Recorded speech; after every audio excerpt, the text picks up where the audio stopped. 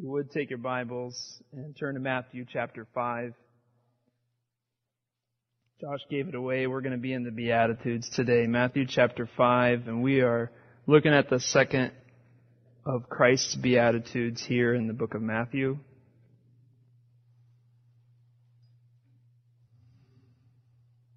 Matthew chapter 5, we'll begin at verse 1. Seeing the crowds, he went up on the mountain, and when he had sat down, his disciples came to him.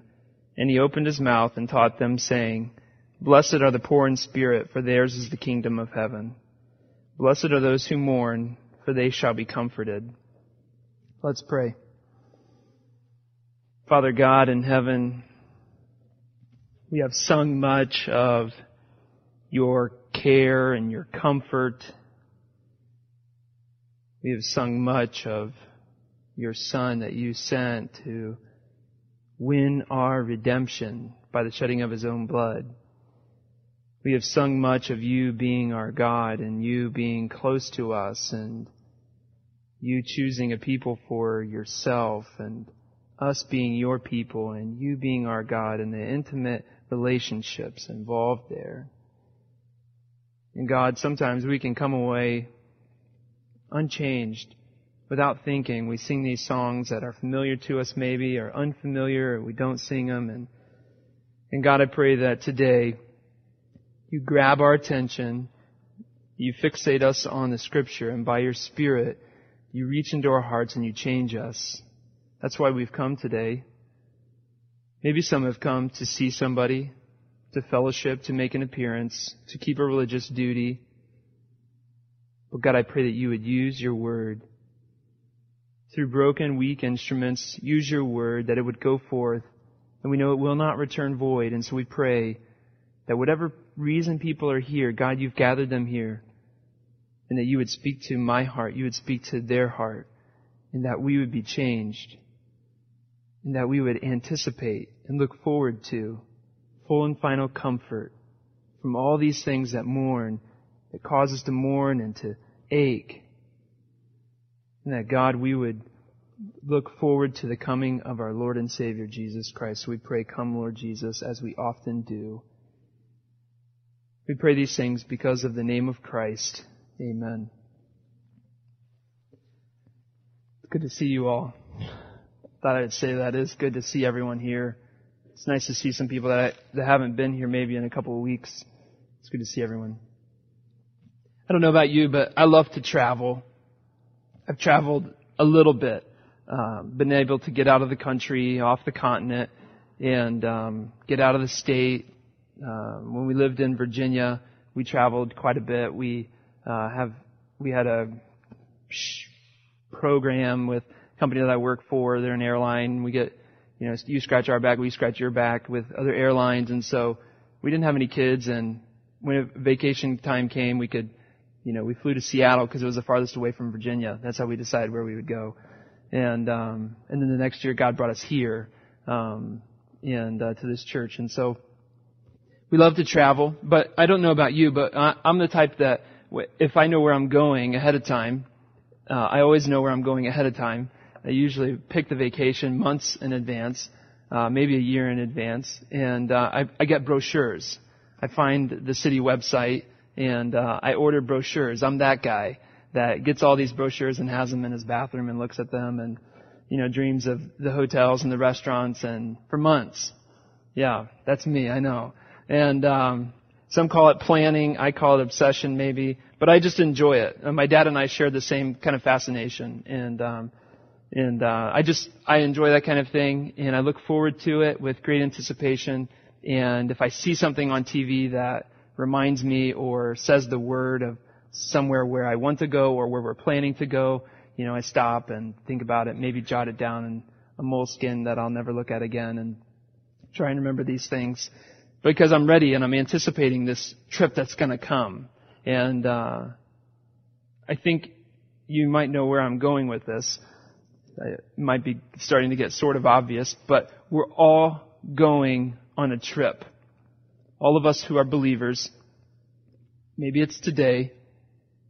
God, I pray it's today. Maybe it's today. Maybe it's next week. Maybe it's not in our lifetime. But all of us, at some point, are going on a trip. And the question is, are we anticipating that trip? The trip is when Jesus comes back. And we make our final home with Him in the new heaven and the new earth. Are we anticipating that? And if we are, do we allow things to distract us from our anticipation? There's certain things that inevitably will heighten the anticipation that we might have. Maybe songs like that we just sang. These are the songs that say, yes, I can do this for 10,000 lifetimes. But then there's times where maybe we get so down in the dumps that, heaven, I'm just trying to get to tomorrow, let alone next week. Then when we're out of this mess, we can think about heaven. Sometimes the down in the dumps make us want to look forward to getting out of here and going to heaven all the much more.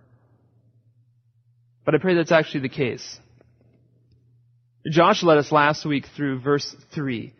The Beatitude, those that are poor in spirit. Blessed are the poor in spirit, for theirs is the kingdom of heaven. Blessed are those who see themselves spiritually destitute and completely God-reliant for everything. Because it's those who their blessing is the kingdom of heaven. Because they see themselves as nothing, able to give God nothing. God is everything and has done everything spiritually for us. And so for those people, they're utterly destitute when it comes to spiritual things. And they have received the kingdom of heaven. They have been given hearts of faith because of the work of Christ, and their inheritance is the kingdom.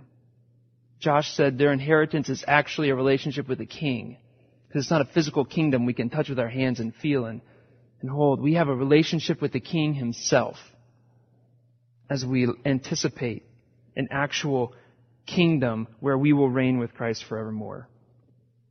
So then this week we come to another blessing where Jesus opens up and He begins to teach. This is the second one that's actually recorded in Matthew. And He says, blessed are those who mourn, for they shall be comforted. The word blessed could mean happy, fortunate. You are the fortunate ones who mourn. Again, that's an ironic statement that we looked at last week even.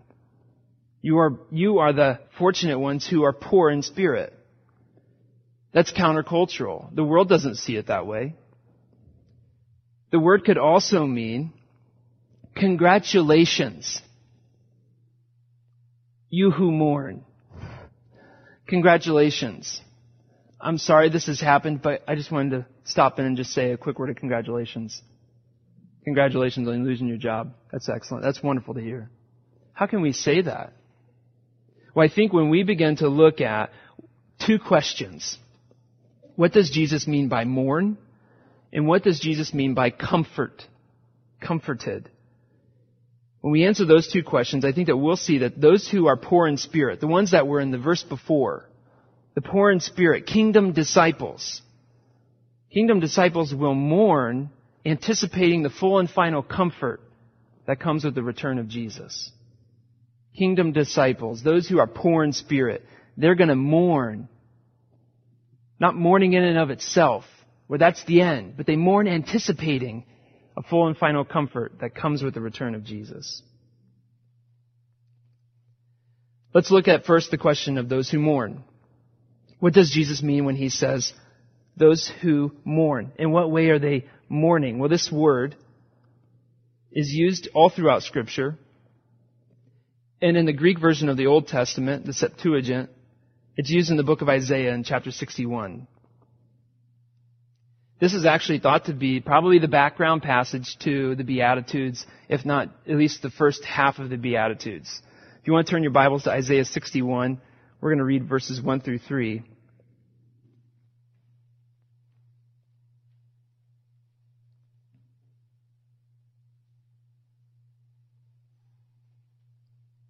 Isaiah's writing here, and he says in verse 1, the Spirit of God, the Lord God, is on me, because the Lord has anointed me to bring good news to the poor. He has sent me to heal the brokenhearted, to proclaim liberty to the captives and freedom to the prisoners, to proclaim the year of the Lord's favor in the day of our God's vengeance, to comfort all who mourn, to provide for those who mourn in Zion, to give them a crown of beauty instead of ashes, festive oil instead of mourning, and splendid clothes instead of despair. And they will be called righteous trees, planted by the Lord to glorify Him. Isaiah is speaking mainly to the nation of Israel, and things are not going so well. And he's speaking to these people who, for the most part, have deviated from God and any kind of a relationship with Him. God is desiring that by the prophet Isaiah, that He would draw them back to Himself. And here Isaiah gives an encouragement to the people that the Spirit is on him because the Lord anointed him to bring good news to the poor, to heal captives, to comfort all who mourn. And so Jesus, it's assumed and widely accepted that He used that as the background for the beginning of the Beatitudes. What does that do for us as believers when we read this type of thing? We read Isaiah, and much of Isaiah, if you've spent time in Isaiah, is somewhat confusing. We read it and we wonder, who's he talking to? What's all this language of judgment and all this language of blessing into Israel, and what applies to me? But then we come to the New Testament and we read Jesus' words, and it maybe is quite a bit more easily understood. Blessed are those who mourn. What are the people in Isaiah mourning for? They're mourning because it says God's going to give them a crown of beauty instead of ashes. So for some reason there's destruction of the city, there is death, there is despair, vengeance, they're prisoners. So already in one illustration where this word is used, this Greek word that's used in the Greek Old Testament, it has a wide semantic range. The New Testament uses the same word in a variety of ways. Paul uses it in 1 Corinthians 5, verse 2, when he says it's widely reported that there is sexual immorality among you, and the kind of sexual immorality that is not even tolerated among the Gentiles. A man is living with his father's wife. And you are inflated with pride instead of filled with grief. The word grief is our word mourn. So this is mourning over sin that they should be having, but instead they have a sense of pride. You should be instead filled with grief so that he who has committed this act might be removed from your congregation. This is a mourning of sin that is not seen by the Corinthians that Paul is calling them to have. Also in Mark 16, there's mourning over death. Jesus has passed away. He has been crucified, and his followers are mourning his death. This is verse 9. Early on the first day of the week, after Jesus had risen, he appeared first to Mary Magdalene, out of whom he had driven 7 demons. She went and reported to those who had been with him as they were mourning and weeping. There is mourning over death. There is also mourning over financial loss. In Revelation, the merchants of the earth are mourning because the city of Babylon has fallen, and with the city has fallen all of their chances for gain and for riches. 3 times it's mentioned that they are mourning over the loss of the city. So there's mourning over financial loss. We're seeing more and more. This semantic range of this word is bigger and bigger. And we're trying to figure out what Jesus is meaning when he uses the word here in Matthew 5. Also in Matthew 9:15, Jesus states, "Can the wedding guests mourn as long as the bridegroom is with them? Can wedding guests mourn while the bridegroom is with them?" While this is originally referring to Jesus leaving them for a short time at the crucifixion. So Jesus is saying, can the wedding guests, you, believers, mourn while I am with you? I'm the bridegroom. While I'm with you, should you be mourning? No, you should be joyous. You should be happy because I'm right here with you. While it's readily understood that that's the intention Jesus has, this can also be applied for us. Because Jesus is not yet right here with us. We are not face to face. And Revelation says that there is coming the marriage supper of the Lamb where the bridegroom will come for his bride. And so there's a sense of mourning that is mourning until Jesus returns. So we add even more to our semantic range. Lastly, there's a sense of mourning for the final judgment. And I think this is as well important to add. Luke 6:25. Woe to you now who are full, for you will be hungry. Woe to you who are now laughing, for you will mourn and weep. This is in Luke 6:25, and these two woes that Luke pronounces come right after Luke's Beatitudes that are the exact same as the two we've already seen in Matthew. Luke repeats the same Beatitudes in a little bit different style, and then after that, he states these two woes that take the exact opposite and say, woe to you who are laughing now, for you will mourn. He had just said 2 or 3 verses earlier, blessed are you who mourn, for you will soon laugh. And now he turns it up on its head and says, woe to those who are now laughing. You will mourn and weep. So in what sense is Jesus referring to mourning? If we're wanting to understand what Jesus is telling us here, blessed are those who mourn. Okay, I cry all the time. That's not me. I cry all the time. What is it that I'm supposed to be mourning for? What is it that Jesus is saying is blessed? That's going to be blessed by comfort. Because we want to know. We want to know what it is that our Savior is saying kingdom disciples should look like. Should we just look like weepy people who walk around and are quick to cry? Some of us, men maybe more so than ladies, might balk at that. There's a machoism that goes around with crying and not wanting to teach your son maybe to cry, and so we knock him down a few times so that they learn to take the hit. Just kidding. He's only 2. So what's Jesus saying here? What is it that we're looking for that Jesus is saying is the correct definition of mourning? Well, I think when we look at how the Bible uses the term mourning, and then add on that Jesus is referring back to Isaiah, and in the context of Matthew, where Matthew is writing to these Jewish Christians who have just been ousted from their synagogue, most likely, and who are dealing with the Jew across the street who is a strong Jew, who probably now hates them because they have gone against the faith that everyone was believing. I mean, we don't have this now, well, we do, but where a whole ethnic group believes one religion. Where if all Anglo-Saxons in the United States were Protestants, and if you dared err from that, imagine what your neighborhood's now going to look like.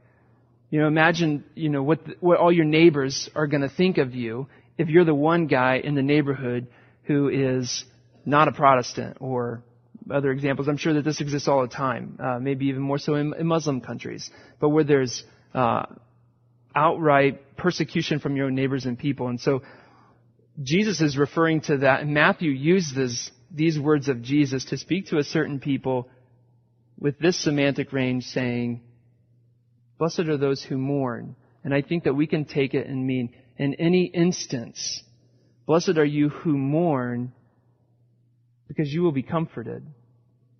So whether you are mourning because you lost a loved one, whether you are mourning because you have financial loss, whether you're mourning over sin or social evils, or a boy at school called you a name that was mean, or your parents are unfair. The point is not, well, that's a silly reason to cry over. That's not what Jesus is saying. Jesus is pointing us to a bigger picture, and he's saying it's not about what you're mourning over per se. The point is that you will be comforted, that there's coming a day where it's not going to be all about mourning. Mourning is not the end. There's coming a day where there will be full and final comfort. And so if I mourn because a guy at work made fun of me, I have to realize that there's coming a day where I will receive full and final comfort from my Savior, and I pray that being made fun of at work leads me to anticipate that which is to come. So I think the question is not, what is it that we're allowed to mourn over? But the question is more, Why do you mourn? You know, that might sound the exact same, but I want to pose it in this way because there are certain things that we mourn for that are just natural. There's natural things. You lose a loved one. You're grieving. If your child is hurt, there's mourning and crying. But if we sin, there's not always the same natural response in mourning. Think about it this way. I asked my community group about mourning and why people mourn, and someone said, you mourn when you lose something you love. That's the natural response. I lose something I love, I mourn. A kid gets a toy taken away from him, he cries. Or he lashes out. Someone has something said bad about him, you cry. Or that's natural for us to do. The harder question is, and what somebody else then quickly replied with, is do we mourn when we can't get rid of something we hate? I'm not referring to an annoying brother or sister who won't leave you alone, or that neighbor who mows his yard late. But do we mourn over the fact that our abortion is killing a baby every 55 minutes here in the Portland Tri-County area? Do you mourn injustice in society? Do you mourn the fact that you still gossip to that certain Christian every time you get together, no matter how many times you've made a resolution to stop? Do you mourn your selfishness that comes out toward your spouse and children? Do you mourn that your neighbor does not know the love of Christ and will spend eternity mourning in judgment? These things move us, and we are sad about them. And sometimes we think, I should be mourning about that stuff. I should be concerned about my neighbor. That should drive me to grief. But then all too quickly, we come back, and sometimes self comes to the forefront. We might pray for our sin or social evils, but it doesn't affect us to change. Why is it so easy to mourn over the things that I lose? Because those things affect me. I have lost something. My sin, however, affects God. And even though I want to stop it, my love for myself continues doing it. Charles Spurgeon on this passage gave a perspective that I think is helpful. He prayed, Lord, let me weep for naught but sin, and after none but Thee. And then I would, oh that I might, a constant mourner be. Lord, let me weep for naught but sin, and after none but Thee. What are you quick to mourn over? What are you quick to cry over? What draws your emotions and brings you to tears? Is it when things don't go our way? Or is it when the name of Christ is put down? Or God's glory is demeaned by our continual sin, and we don't have a desire to take care of it? James 4:6-10 is an encouragement for us, but also stands as an excellent help for us in times like this. James 4, you might remember this when we went through the book of James several year and a half ago. You might remember a year and a half ago. I don't remember last week, so I'm not going to remember what I preached tomorrow. So James 4, verse 6. But He gives more grace. Therefore it says, God opposes the proud, but gives grace to the humble. Submit yourselves therefore to God. Resist the devil, and he will flee from you. Here I think is the key for us as Christians. Draw near to God, and He will draw near to you. Cleanse your hands, you sinners, and purify your hearts, you double-minded. Be wretched and mourn and weep. Let your laughter be turned to mourning and your joy to gloom. Humble yourselves before the Lord, and He will exalt you. Draw near to God. I think that we mourn, we weep over things that are natural, but not over our sin, not over things that are concerning to God, because we are far from God. And we think, I'm doing good things, I'm doing church things, I'm doing things to help society maybe, or I'm taking care of my children well, and I'm trying to do what's right. But when it comes to just lingering long with God, I don't have time for that. We don't make time just to draw near. The promise is draw near to God and He will draw near to you.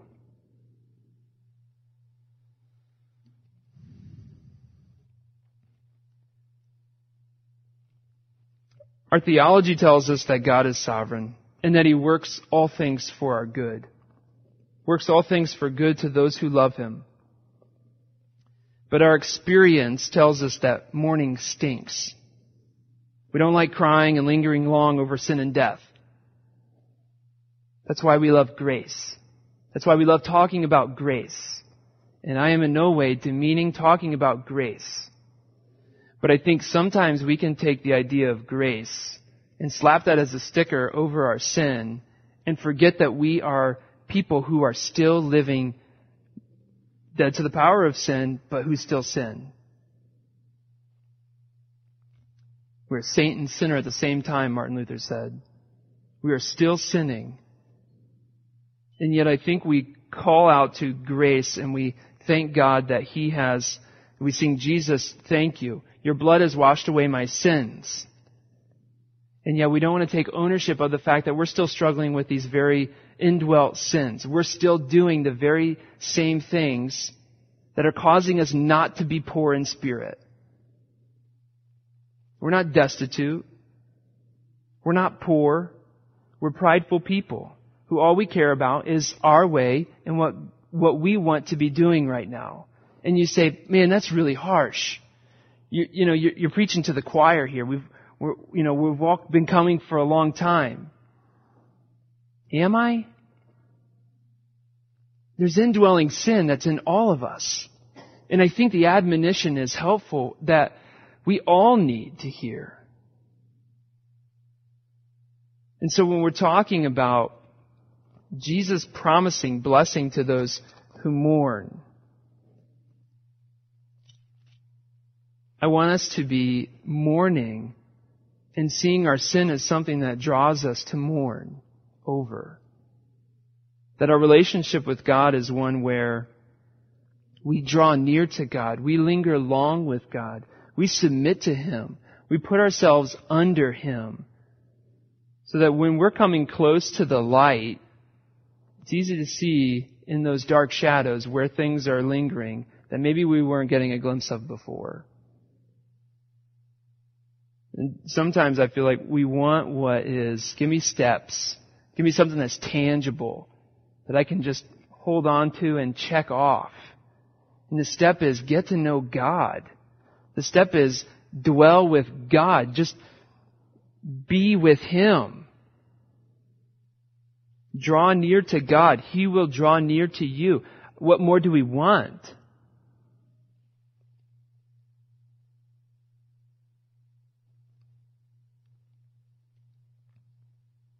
Jesus promises the blessing is not for those whom, the blessing is not your mourning. He doesn't say blessed is the mourning.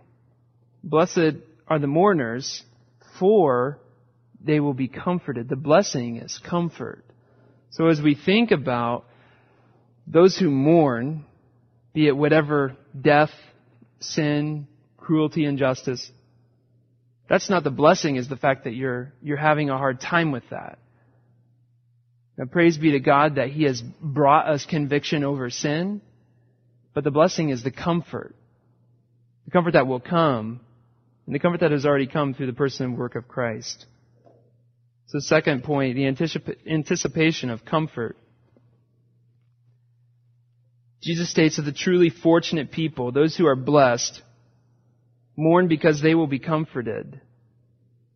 So while we are those who mourn, the mourning is not what is the blessing, but it is the fact that our mourning is not the end.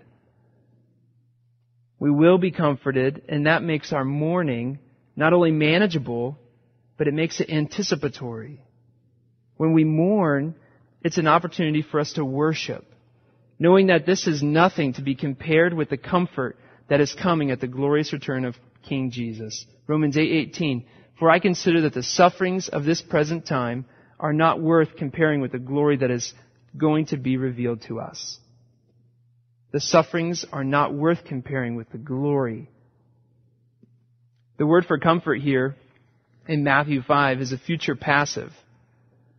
And that means that comfort will come.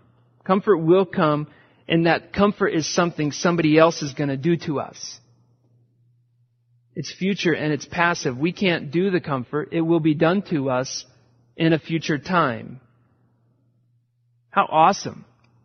The fact that it's much easier to handle a cold or flu if you have someone there to make soup for you, fluff your pillow, change your Pandora station. It's much easier to handle being sick when someone's there for you. And not only that we have someone who is going to comfort us, but the comfort of God is not postponed only until He returns. So it's not as though He's saying, you will be comforted, just wait. I know it stinks and you're not getting anything right now, but you're gonna be comforted. He's saying you're gonna be comforted, and there's a very real feeling of that right now. This is part of the already not yet.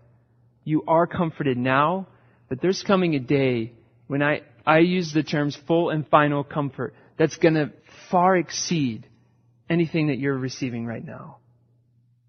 It's like the difference maybe between ibuprofen and oxycodone. I mean, one is, well, that's comfort, but I still got this dull pain that's shooting in the back of my head. And the other is, I can't feel my legs, Not only that, but the comfort of God is not postponed until He returns. The mere fact that we are right now pronounced blessed by Jesus. Jesus says in the first phrase, blessed is. Presently you are blessed as mourners. You are presently fortunate. Congratulations right now. Because we have comfort from our sin and depravity. We have been given already blessings that exceed that are part of the heavenly blessings in Ephesians 1. We have all the blessings of the heavenly places now. We have already been receiving God's comfort, even in our sin and our depravity. God has also, by His design of humanity and compassion for His creation, instilled in us a natural tendency for comfort. I think this is part of the Imago Dei. We, being created in God's image, we manifest His compassion and care when we're compassionate to those who mourn. Just think about how your body mourns. This might be a strange concept, but think about it for a second. We don't mourn by just sitting there in a chair, still as can be, with no outward manifestation or sign. How do you mourn? How do you weep? You can tell if the person in front of you is weeping without even seeing them, can't you? Without even seeing their face. You see this. You see this maybe. You see someone patting them on the back. There's outward signs that I think God has given to our bodies, and maybe scientists say that it's for, releasing of hormones or emotions and stuff, but I think God has given us because He is a compassionate God who is quick to show mercy. He has made us in His image, so part of the Imago Dei is that we are people who are quick to compassion, but we also have this outward sign of mourning so that our brother can be quick to compassion. Does that make sense? So when I see the shoulders bobbing and I know that someone is having a hard time, I can put my arm around that person, pray with them, talk with them. And so God says, you will be blessed. Comfort is coming. You will be comforted. But right now, comfort is coming in my image being spread to every single human being on the planet. And so when you mourn, what does your mom do when you come in and you're crying? Kids, you come in, you fell off your bike, and you come in crying. Mom takes an apron or her shirt or something, a towel, and she wipes your tears from your eyes. And just that tender touch is compassion. That's a natural response for a mom. Natural response of the child is to run to mom. And doesn't it do your heart good? Now, none of us want our children to hurt. But parents, doesn't it do something in your heart when your child comes running, crying your name? When they're crying, they're calling your name. I think of that when I read passages. We read the passage in James 4. Earlier in James 4, he's talking about how we come to our Father and call Him Abba. And we run to God saying, Daddy, Daddy, weeping. Imagine what that does to the heart of God, who is compassionate and quick to show mercy when His children say, I can't do this. There's no one who can comfort me like you can. We run to God with what is ailing us at the time. I think that's why God has made us in the exact way, in this instance of mourning and compassion that He has, is so that right now, in this already not yet, we are the ones who God is gifting, some more than others, to show compassion to one another. Let me read in 1 Corinthians 1. Paul mentions this, and he says, Praise the God and Father of our Lord Jesus Christ, the Father of mercies and God of all comfort.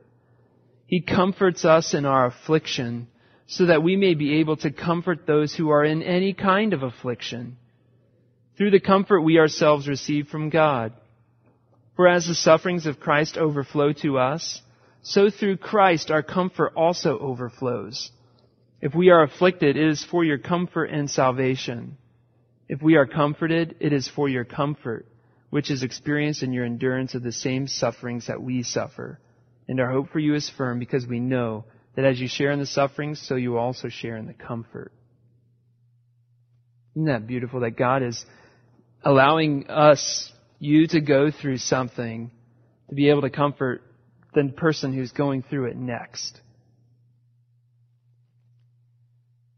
I'd like to look at the idea also, not only of the Imago Dei, that we are somehow in hardwired, ingrained with this idea of naturally being gifted with comfort and these outward signs of mourning so that people can help us in that, being comforted by them. But also looking at the idea of connecting the presence of God with ultimate comfort. When we see from the beginning in Genesis, you guys love it when we start and we're like 40 minutes in, you're like, from the beginning in Genesis, and you know it's going to be a long one. When we see from the beginning of Scripture in the book of Genesis, God creates, and He creates His people to dwell in intimacy with Him. And through the language that He gives in the creation accounts, and how man is the climax of that, and God is purposefully, He steps down into the dirt and He molds man and He makes him exactly how He wants. And man is there in the garden to dwell with God, and God walks with him and they talk. But in the middle of the garden is a tree of life. In the middle of the garden is a tree of life. This idea of God's presence. The tree of life is also seen in the new creation. And it's in the middle of the city, and there's a river that flows through the middle of it. So in the beginning, where God is creating, you have this tree of life. Well, what's the source of all life? It's God. Is it a tree or is it God? It's in the middle of the city. It's in the middle of the garden. And so God, indwelling in intimacy, desiring to do that with His people, from the very beginning, there's these signs that God is desiring to be with His people. And then in the Old Testament, we see this picture of the tabernacle in the wilderness. And the way that the tribes of Israel are arranged, the tabernacle is in this small cube. In the back section of the tabernacle is the Holy of Holies. Sorry, that's a cube in its measurements. And the tribes of Israel are arranged like a clock around it, so that in the middle of the encampment is the tabernacle. And who dwells in the tabernacle in the Holy of Holies? God. And who comes into there once a year to commune with God on behalf of the people? The priest.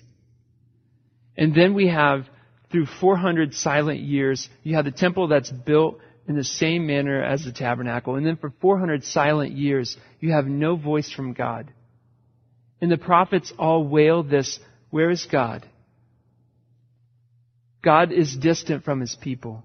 Because all throughout the Old Testament, God is saying, I will be your God and you will be my people, and I will dwell with you. But Israel kept spurning God and pushing Him away. For 400 silent years, there's nothing from God. Until what? 4 books appear, and they're all highlighting the same person. And how does the 4th one begin? The 4th one is John. John 1. John begins his gospel. In the beginning was the Word, and the Word was with God. We've already been alluded back to the very beginning of Scripture. In the beginning was the Word. And the Word was with God, and the Word was God. He was in the beginning with God. Our minds are already brought back. Verse 14.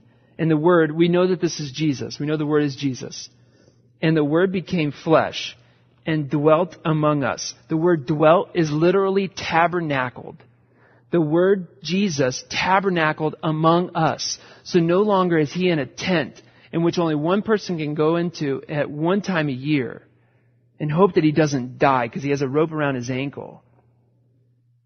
But He's among us. He's one of us now. He has taken on flesh, and God is intimately involved with getting messy with His people. The book of Hebrews talks about Jesus in this way, and he says that He's the true high priest. He's the only high priest who has actually become like this. He's the greater high priest because He became like His people, and He's able to comfort with you in ways that no one else could. Because He's gone through it all. He's experienced this. So then through the New Testament, we get this person. When Jesus leaves, He says, don't mourn because I'm going to go. But when I go, guess who I'm sending? Who is He sending? If you grew up with the King James, the translation is Comforter. Newer versions ruin my illustration. They call it Helper. The Comforter is coming. There's one coming who's going to live within you. So not only is Jesus dwelling among you and being one of the people, which is the climax of all of Scripture, but now you have this person who is God living within you. And that's who we have now. So when I see you struggling, when I see you mourning, God by His Spirit, in our own Imago Dei natural tendencies, moves me to then comfort you in ways that only God can. And so then how does Scripture end? This idea that God's dwelling, God's presence is the greatest source of comfort. And He promises in Matthew 5, blessed are those who mourn, for they will be comforted. How does Scripture end? Revelation 21. Let's go there. Revelation 21, verse 1.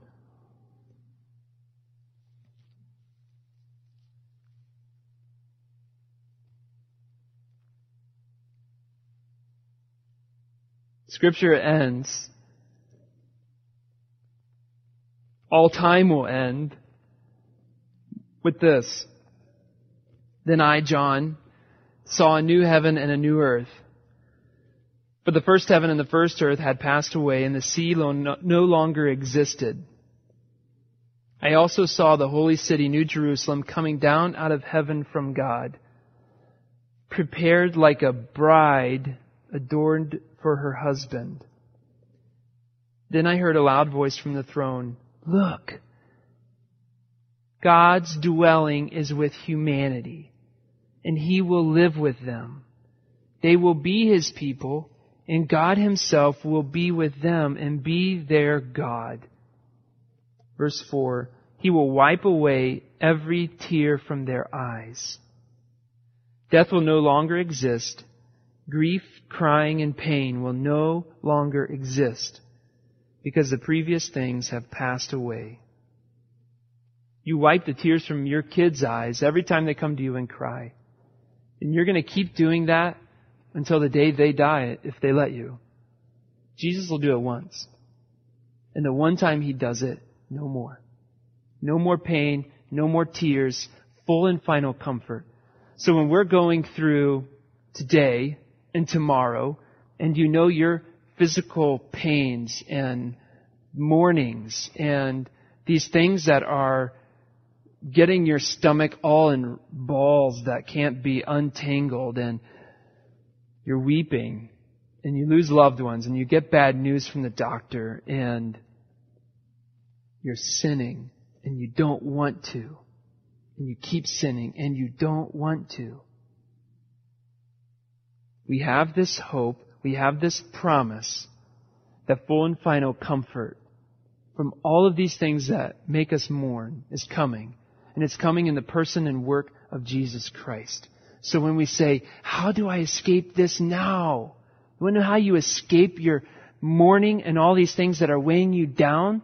You get to know that person who, when He comes, will wipe it all away. Yeah, but that's too easy. I need something to hold on to. Hold on to Him. He's given you a comforter to keep drawing you back to Him. It is that easy. And that's what He wants you to do, is get to know Him. Linger along with Jesus. Stop wondering if you're good enough, because you're not. Stop wondering if you're poor in spirit enough. Stop wondering, I gotta feel blessed. I gotta feel like these Beatitudes, and I gotta mourn, and they're telling me to be weepy, and stop it. Get to know Jesus. And you will never regret. The only thing, I prayed for this last night, the only thing I want for Job, I was praying with him last night, the only thing I want for him is to be a man of God. If he never gets a job and is borrowing money from me all his life, I will want to punch him in the face. But if he is a man of God, you might say, how can those exist? I'm just making an illustration. That's all we want. So you, believer, what do you want? Do you want security in this life? Because you're not going to get it. Do you want a 401k? Who cares?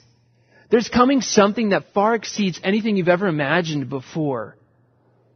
Anticipate your vacation now. Anticipate that trip that is coming. Maybe you are an unbeliever and you're mourning with absolutely no hope. I don't know everyone that's in here. There's kids in here, and I don't know. God knows. God knows your heart. And God knows you're here listening to a guy who stumbles and fumbles over his words and can't even think of how to begin a message. And God knows. But He brought you in here for this verse. And God's Spirit can use one verse that in the Greek is 6 words long with 2 prepositions. And, there's only 3 words actually that matter. That matter. There's only 3 words, and God can use that to bring you to saving knowledge of Himself. So you say, I'm lost. I don't know, God, I don't know left from right. I don't know up from down. And God's saying, it's just me. Come to me, all you who are weary, and I will give you rest. Let's look forward to that. Let's push each other on for that. When you mourn, let's encourage each other with that. There's coming rest. There's coming comfort. Let's pray to that end. Let's pray. God, we come and we think about topics of mourning, and I've been thinking about mourning and weeping all week.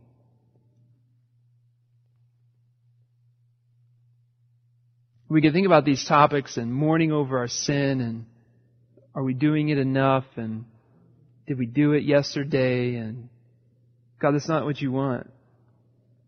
Know for a fact that's not what you want.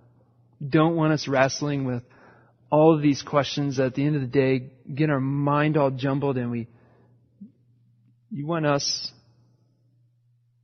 to draw near to you, and you will draw near to us. When we do, our minds are brought to the holiness of God. We see our sin for what it is. We repent. We draw near to you. We love your Scripture. We love serving people. We look forward to heaven because you're there.